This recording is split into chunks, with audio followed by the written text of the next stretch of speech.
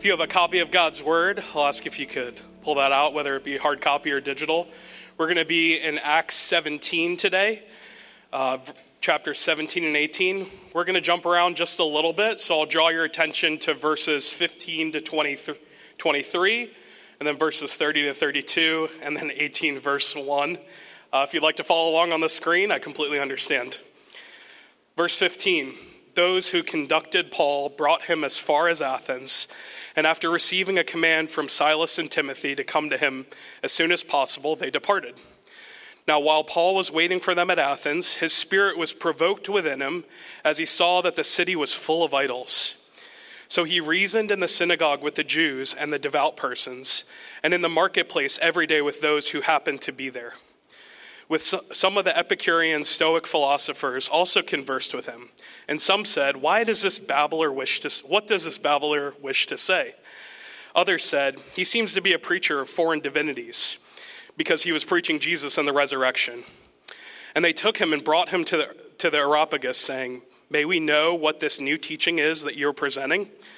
For you bring some strange things to our ears. We wish to know, therefore, what these things mean. Now all the Athenians and the foreigners who lived there would spend their time in nothing except telling or hearing something new. So Paul, standing in the midst of the Areopagus, said, men of Athens, I perceive that in every way you are very religious. For as I passed along and observed the objects of your worship, I found also an altar with this description, to the unknown God. What therefore you worship is unknown. This I proclaim to you.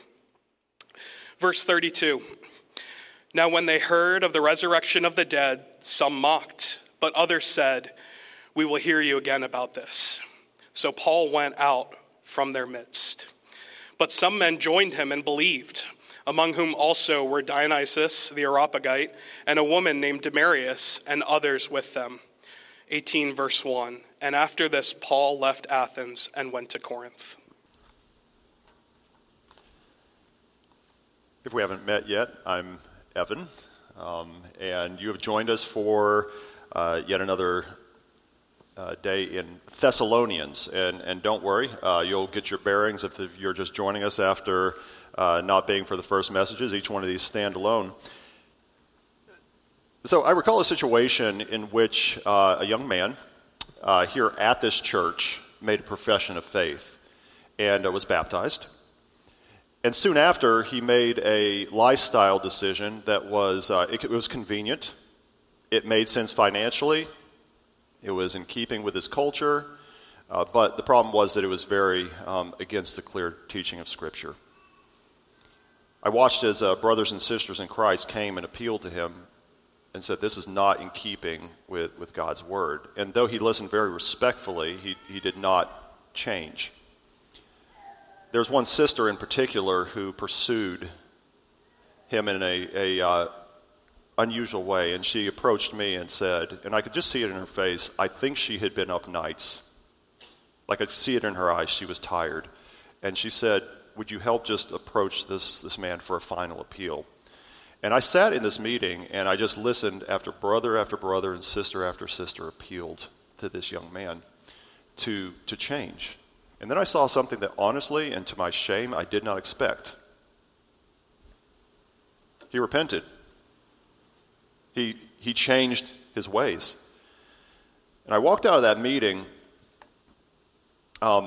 convicted, I think, because I realized I didn't expect it, because generally relationships fray under that. They can't stand the weight of confrontation. Sometimes even seen with tragedies, people will run from their church, or if they've suffered a hard relational breakup, they run from their church because they're feeling shame. And it just makes me wonder, what kind of relationship stands duress, stands the kind of stress that this young man withstood? In today's passage, Paul finds out that his relationship with the Thessalonians withstood time and duress. And so I'd like to ask the question this morning, what's the secret to strong faith community relationships that can withstand distress? So 3 secrets to strong faith community relationships. Now, I need to define a few things there. First of all, it's not a secret. It's right in front of us, all right? It's not a secret because I honestly see this at work all over the place in this church. But sometimes we miss them when they're right in front of us. So I want to say secrets of strong relationships. By strong, I don't just mean tight. I mean ones that can come out of duress with their faith intact and their love intact and their mutual affection for one another intact. That kind of relationship. And even though I believe that this would be the kind of message that would work well in any relationship, I'm mostly concerned about the relationships in this faith community. So this narrative happens after Paul left Thessalonica, and it teaches us these three secrets to these strong relationships. Okay, so the first section we see in verses 17 through 20. And in this section we learn that Paul is really anguished at being separated from them and had made repeated attempts to come back to them. The key phrase is this: we were torn away from you. And that's very, very emotional. And so in this first passage, we're going to see all kinds of emotion from Paul. So the first secret, all right, the first secret, I'm not going to keep using air quotes, okay? You understand what I mean here, is that affection. Affection. Now, Paul's not mildly affectionate. He is intensely affectionate, as I hope we will see here. So secret number one, a strong faith community relationship demonstrates affection. We're going to see this in two different ways. The first is on the screen. It's shown by his repeated attempts to return to them, and we see this in verses 17 and 18. Actually, maybe if we could get that on the screen, the previous verses. You'll see it in 17 and 18, or track with me. So Paul saw this forced separation as really unnatural, as we saw by this phrase, since we were torn away from you. That is a phrase that is used of orphans. Moms and dads being ripped away from their kids or vice versa. So it's a very, very emotional phrase. And Paul saw this as very unnatural. That's not a natural state. And so he tries to close that gap and be reunited. He made a more than ordinary effort to do this. The word is he endeavored. He focuses on doing this. Endeavor is something like it's vigorous and it's hurried. Paul's kind of plotting and scheming, I think. So he's over there in Corinth going like, how can I see their faces again? I think he may be like throwing up crazy schemes. Like, what if I get in a wagon and they cover me with hay? Or maybe if I shave my head and Paul was trying to figure out how could he go incognito? How could he see their face again? He tried over and over again. And it was with great desire, not half-hearted, something like you should do but you don't really care about. Kind of like, yeah, I know how to call that person. You allow 2 rings and then, hang it up. You see that old telephone? No, hang it up. There we go. It's not like that wedding that you really don't want to attend and you're like, RSVP, nope, I got a meeting. Not half-hearted. He said, I had great desire and a greater than usual effort to get back to you. Paul would move heaven and earth if he could. He says, I, Paul, again and again. Paul needed them to know that he wanted to get back to them. Not just Silas, not Timothy, but he. And of course, he was the one that was being undermined. And so he said, I, Paul. He's like, Silas, make sure you put that in there. And even you can see some of your translations may have hyphens around it. He starts using this real jerky language. It's not even a complete sentence. And sometimes when you get really emotional, you start using these brief sentences and you may not even finish your thought. That's what's happening here.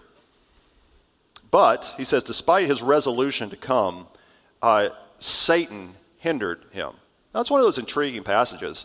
We don't really know how Satan hindered Paul from returning. If you want to just put on, your sanctified imagination, who knows? Maybe, remember his friend Jason that housed him and got yanked in front of the mob? Maybe Jason's bond was that if Paul sets foot in here, the full wrath of the city will land on you. Maybe Paul was sick. Maybe he was in Corinth and Satan had stirred up so much trouble there that he couldn't get away. But whatever it is, Paul attributes it to Satan's war tactics. And he says that Satan hindered. Hinder is a military metaphor for when they break up the roads and break the aqueducts and ruin the infrastructure. He said that's the kind of war that Satan is waging against us. This is spiritual warfare. Now, Satan is a being. He's not an omnipresent, omniscient being, but he is a being and a very powerful one. If you've been on the mission field, perhaps you've experienced this, or if you've talked to missionaries, ask one sometime. I've had missionaries struggle to explain to me the oppression that they feel in the land that they are in places where Satan has had free reign. And you can actually literally feel the oppression. And they will describe things about the way they are hindered that you're like, that is inhuman. I mean, you'll have like a customs agent that is just like being utterly unreasonable. And I think Paul would say, that's Satan at work. Every step is a struggle. So he demonstrates his affection for them by just like doing whatever it takes to get back to them. But we also see it in his language, in his way of speaking to them. There's this really emotional language. We noted that they were torn away. But he has this phrase. I think we'll try to get the scripture back up there again. He says, in person, but not in heart. In other words, my body got hustled away, but my thoughts are with you. Yeah, we get that sentiment, don't we? He starts calling them brothers again. And his words are longing words. In verse 17, he says, we're separated from you for a short time. Like, well, he never actually got back to them. It wasn't a short time, but that's what his heart was. That's his great desire in verse 17. We wanted to come to you in verse 18. When I could bear it no longer in verses 1 and 5 of chapter 3. I long for you. Do you see these affection words that are just coming out of here? And how he speaks and how he thinks of them. He says, for you are our hope and our joy. Paul's got so much hopes for them, as we've seen. And when they do well, he has joy. He says that they are his crown of boasting. Second time we've heard about boasting today. There's some good boasting. This is good boasting right here. He says, you guys are what we're proud about. You know, this is very much like a mom or dad looking at their kid that just lost a game and said, hey, I'm proud of you. Now, listen to his words where he says, who is it that we are proud about? You are our glory. You are our crown. And he's probably thinking about the Greek games where they give him the laurels. He's saying, the laurels, the glory that we as missionary gets is you before God. Now, that's why he fights this fight. So for those of us who want to build these relationships, these strong community, faith-based relationships, all right? What do? Well, keep up that affection. Now, I see this at work here. I thank God for it. And I just say, let's do it all the more. You know, don't buy into the idea that the best way to motivate somebody is to be chintzy with the affirmation, to kind of dole it out to make them want more. Paul's just not like that. He just gives it. That's how he is. And if you've been holding back, don't. If it runs counter to your personality, you're like, I'm just not a real expressive, effusive person. Well, take some baby steps, you know. If you hear me call you brother or sister, realize that means something to me. That is a term of endearment and affection, and it speaks to our relationship that we have in Christ. That's a little bit, I think probably churches down in the South, you hear a lot more, hey, brother, that kind of thing. And I'm not talking about that. I'm just saying this is a term of endearment. I wouldn't mind if we heard more of it around here. The next section, verses 1 through 5. The governing phrase here is, we sent Timothy. Now, why that's important is because Paul is going to say, I love you guys so much that I did this for you. And we're going to talk about why sending Timothy was such a big deal, why that was a sacrifice. So the second secret is sacrificing for the other's well-being. So the thought for Paul that their faith may be shaken by all the affliction that's come around them was more than he could bear. So when every attempt to them failed, Paul said, I could bear it no longer.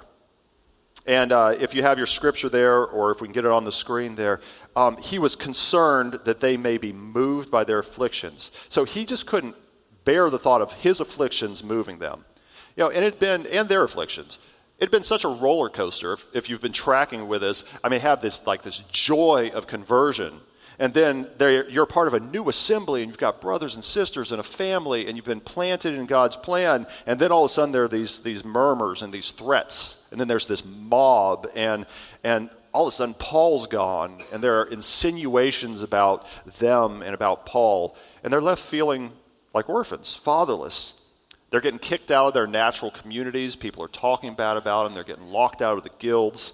And Paul's just afraid that maybe all these things will combine to say, like, that whole Paul thing, that was just a bad dream. You know?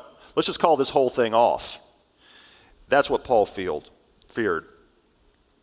He also feared in verse 5 that the tempter that had tempted them and their labor was in vain. Again, Paul had no illusions about what was going on behind the scene, that there is a malevolent being who is trying to derail them. When we think about the tempter, Satan, we think like, ooh, Satan's the one who like tempts us to do bad things. Satan wants me to sin. Yeah, guys, that's small ball. He doesn't care about little sin. He wants to derail you completely. He wants to shake you from your faith. He wants it all to be in vain. Apostasy, that's what he wants. So Paul says, I can't bear that. Here's what I'm going to do. He sacrifices his own well-being for theirs. He put the well-being of himself and his team in second place. How? Well, by being willing to be left behind at Athens alone. Now, why would that be such a bad thing? I mean, how many of you would like a month in the Mediterranean? Huh? That sounds pretty good. Athens, good place. Well, to the ministry-minded Paul, Athens was the opposite of Thessalonica. So there he received warmness, and they accepted him. And as we heard from the reading today that Den read, Athens was a different place. It was skeptical. It was philosophical. There were gods all over the place, and they treated him like a curiosity. A new philosopher blowing, and here's and they were patronizing him and like, yeah, we'll hear what you have to say. And if you notice in that scripture reading, there were very, very few people. Just a couple of people came to God, and then it says, and then we left. None of that, like, I tried to stay longer, or it was just like, we needed to get out of Athens. And so what does he do? He says, I can't bear this anymore. I'm willing to be left in Athens, and so I send Timothy.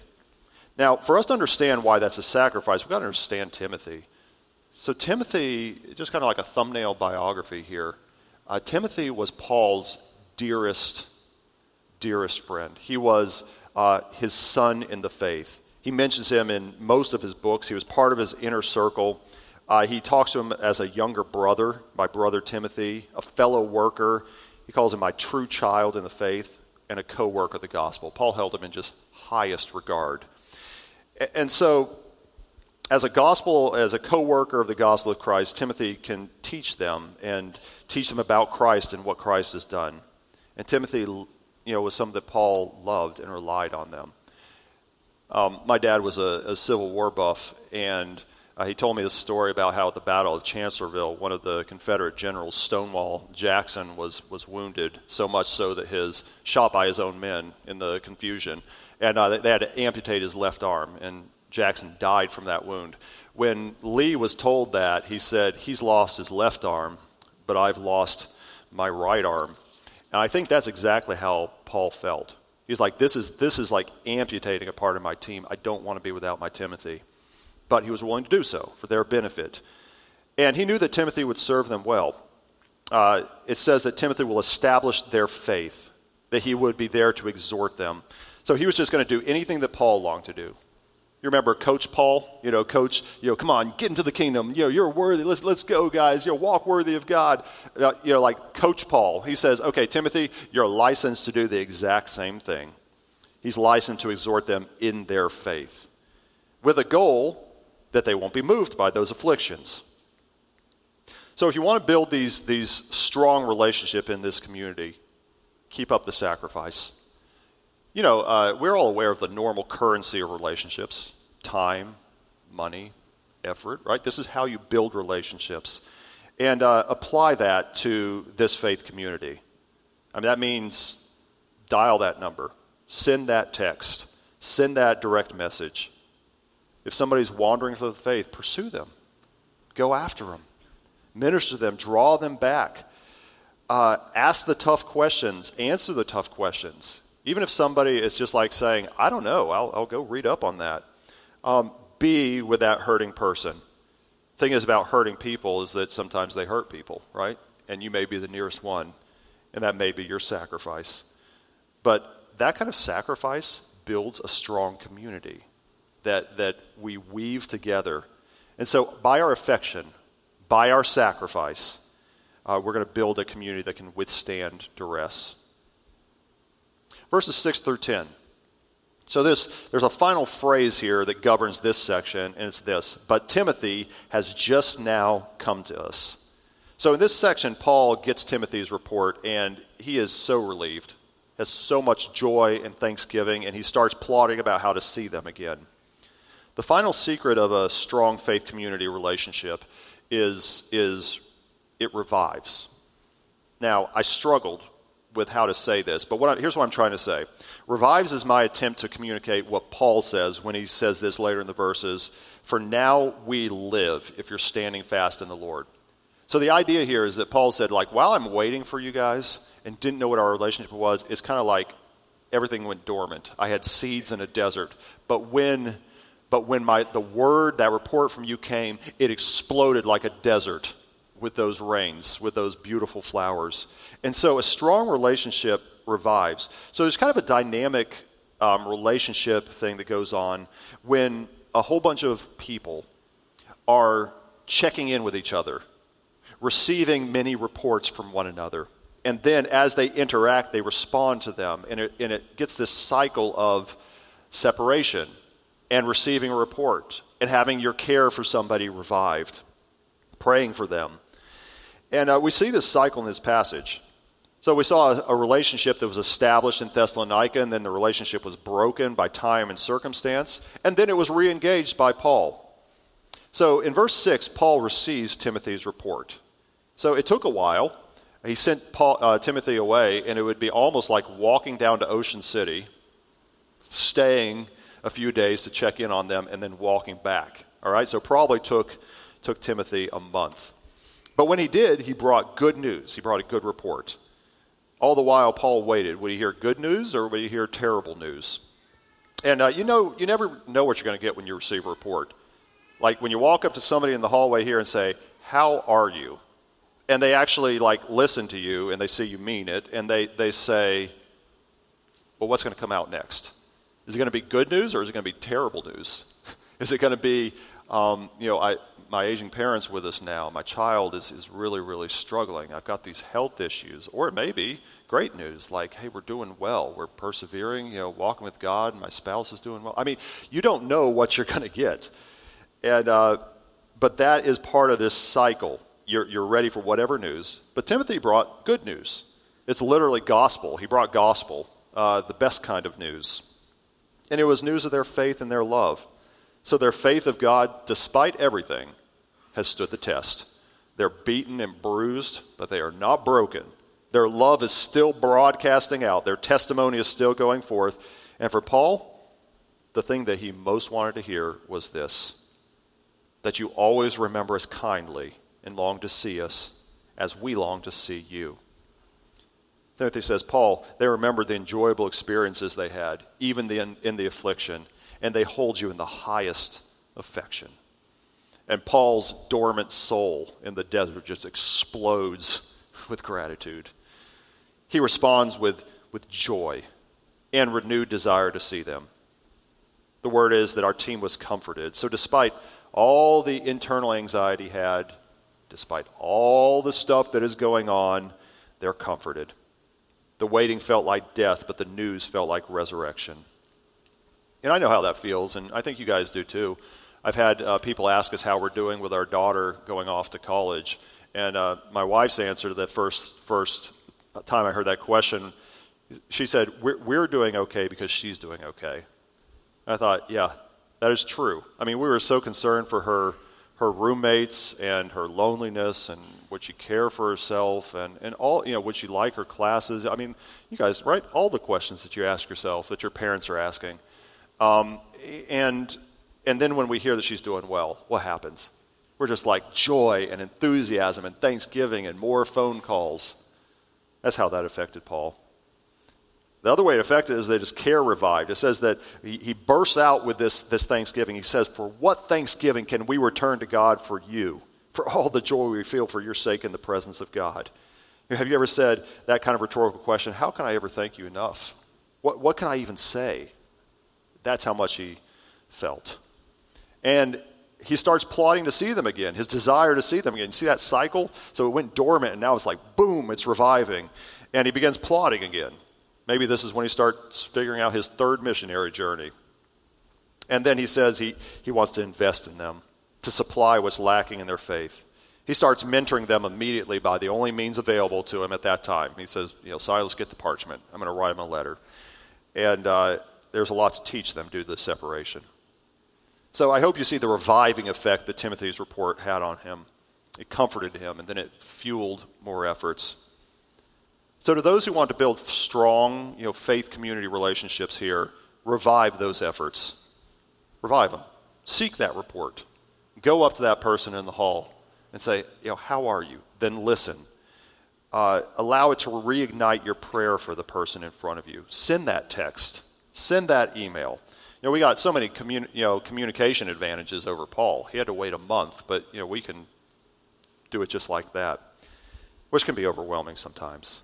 But take that next step. Make a list. Write down that key date for somebody on a calendar. Be more curious about how they really are doing. So, what if?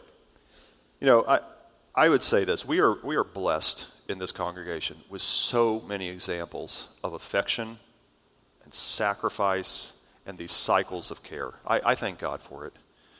But be affirmed today that you are weaving threads.